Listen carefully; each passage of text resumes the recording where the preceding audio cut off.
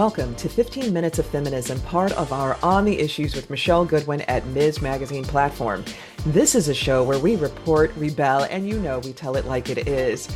Consider this. The British government paid £20 million, the equivalent of about 17 billion pounds today, to compensate slave owners for the capital that they lost associated with the abolishing of slavery. Now, this incredibly huge payout was about 40% of the government's budget, and they continued to pay it until 2015, when finally they had paid off all of their debts, not to people who had been enslaved or their legacies, but to people who had done the enslavement. So on today's show, we are talking about the African diaspora. In August, the United Nations General Assembly moved to create a permanent forum on people of African descent. There was pushback.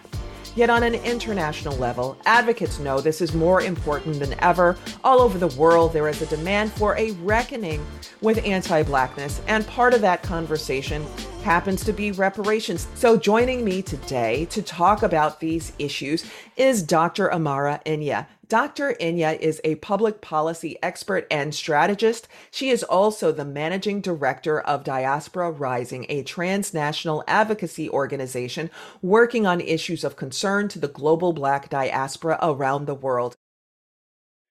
Dr. Enyia, slavery's colonial legacy has impacted every aspect of Black life. Can you give people some reminder of what that looks like? Well, it looks like, when we look at around the world, the conditions of Black people in any country that they're in are really struggling. When we look at metrics such as employment, access to healthcare, the effects of the COVID-19 pandemic, the climate crisis, Black people around the world are bearing the brunt of that, but it's really the result of structural and systemic racism. It's the result of capitalism that is really impacting the quality of life for Black folks wherever we find ourselves.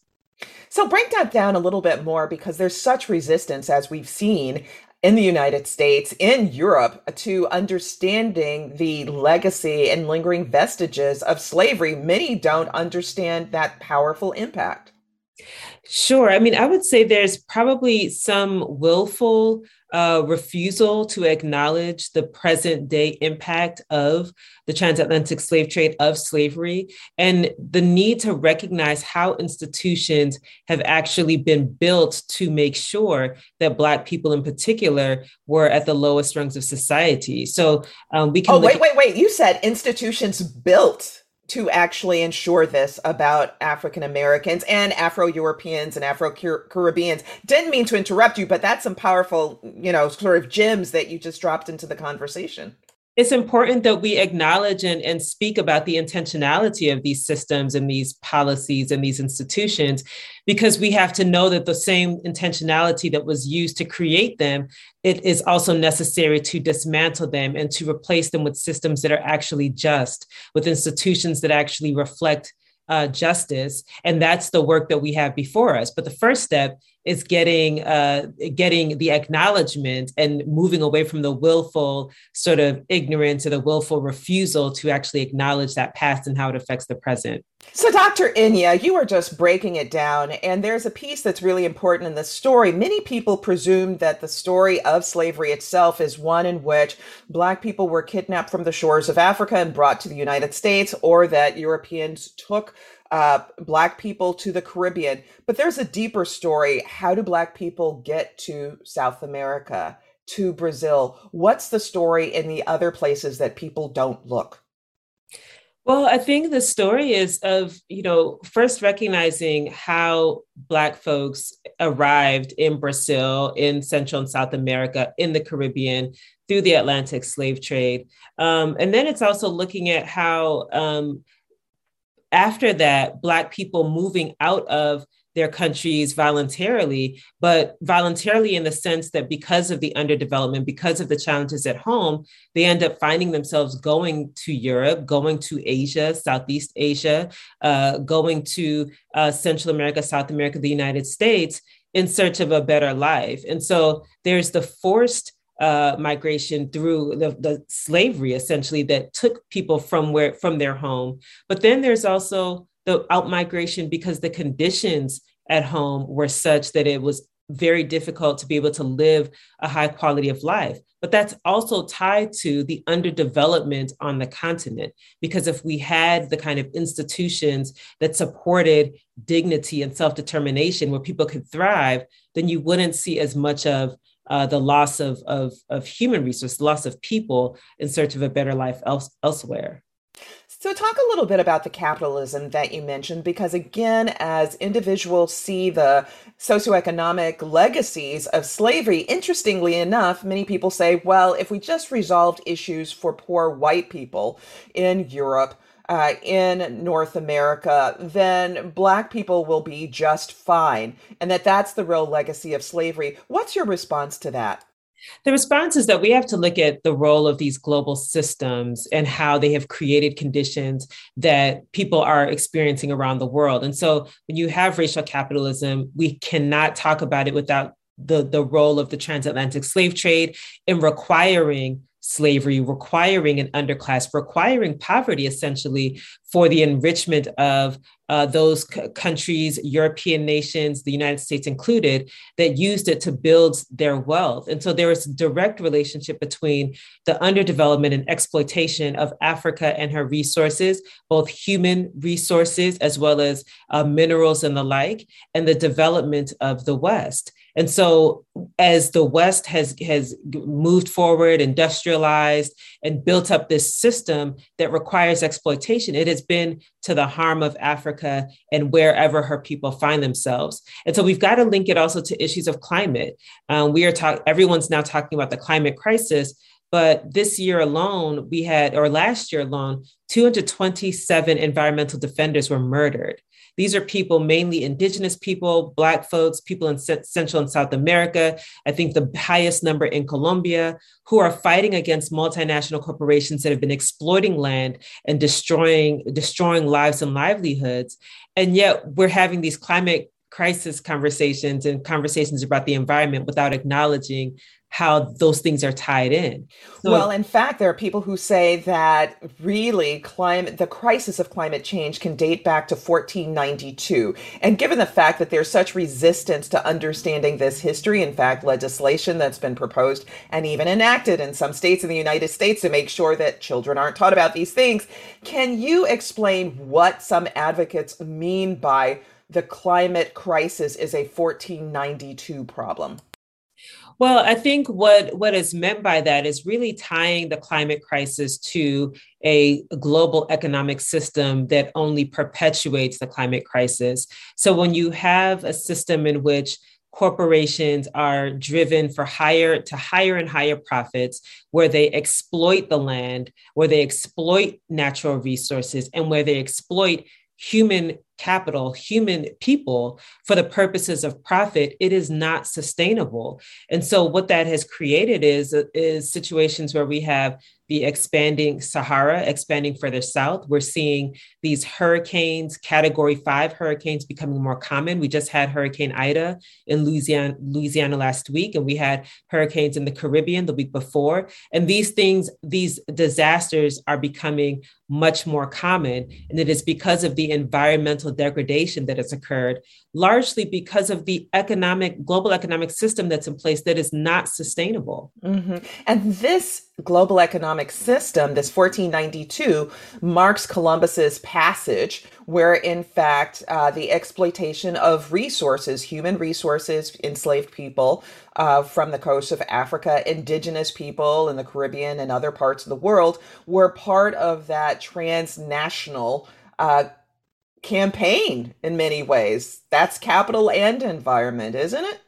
Yeah, the two are inextricably linked. And so what I find ironic is the climate crisis is there's so much awareness. We have the COP26 summit taking place in Glasgow in just a few weeks.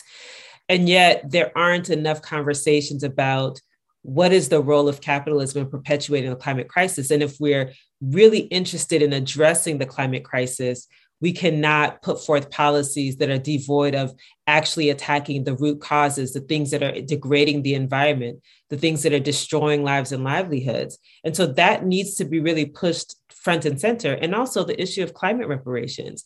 Africans are the least contributors to the climate crisis, yet they are bearing the brunt, whether on the continent, in the Caribbean, or elsewhere around the world. Well, what you're saying is actually sending chills. And there are two thoughts that I have. And boy, I could just spend hours and hours with you. This is a conversation that has to go on repeat. So I'm thinking about a couple of things. That one, there is really a kind of understatedness to the coverage that we see in traditional news media about slavery and capitalism, because many would kind of suggests that it's really industrialism, the Industrial Revolution, that leads the United States, let's say, to a global economic power, and perhaps the same in Europe. How do you disabuse people of that notion, and that slavery and also European colonialism actually were the backbones of building those the capital for those countries, those continents? Sure. I mean, we have to be honest. It was definitely slavery, it was colonialism, where these European countries essentially created what I call company states out of Africa. And that means these countries were formed for the purposes of enriching the colonial entity, whether it was the UK, France, Belgium. I mean, that's documented history. And also, we have to talk about imperialism and the use of force, the use of military and the police to perpetuate the exploitation in these countries. We have to talk about how so many individuals and leaders on the continent were assassinated precisely because they refused to go along with the program that would continue to exploit their people. So it comes with, there's a force component to it, imperialism and the use of violence to perpetuate the exploitation of resources in these countries that resulted in being able to gain access to the minerals, natural resources, human capital that built up the West, simultaneously harming and inhibiting the progress of the global South. So, very recently, you've lobbied at the United Nations in favor of the establishment of the UN Permanent Forum on People of African Descent. And you also penned an article for Ms. Magazine explaining why it's important. So, why is it, and was there pushback? I mean, in this day and age, one would think that Europe, the United States, Caribbean, South America, Central America, there would be just full on board. We recognize this history. Let's jump on this and let's do some repairing. Was that the case? Well, it wasn't the case, which was not 100% surprising, but it was still interesting to see it playing out in real time. So the Permanent Forum on People of African Descent is absolutely necessary now because the diaspora, the African diaspora is connecting in unprecedented ways now. We're recognizing the connectedness of the struggles that we're facing and also our power. So we're linking issues of state violence, whether in Colombia or Chicago. We're seeing similarities in the climate crisis, whether in Niger or in Haiti. And so it is a space for us to now collectively strategize, dialogue, share our ideas, share our strategies for addressing these challenges that we face. And it allows us to do that in a way where we're all coming together under one banner. So it was absolutely important that we do this.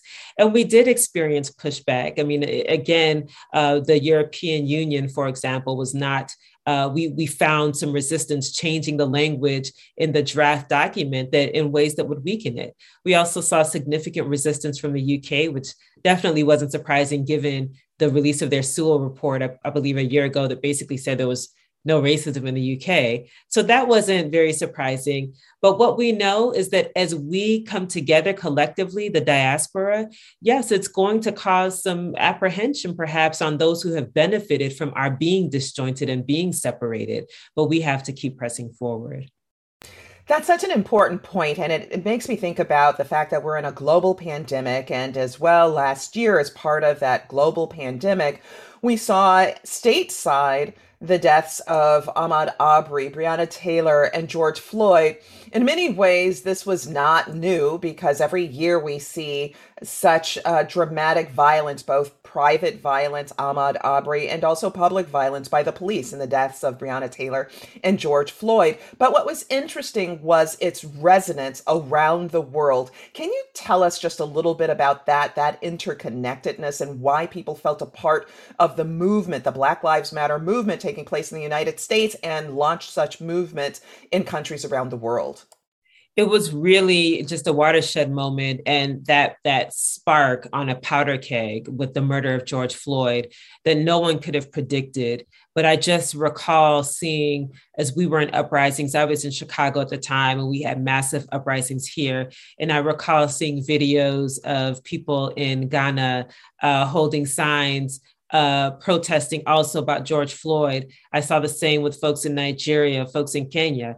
Granted, they have their own issues with police and state violence there, but to see that solidarity was absolutely amazing and I think unprecedented. And what it did is it set off a wave of people standing up in their own respective countries to say, we need to lift our voices. This is our moment to really push for the kinds of changes that we know need to happen.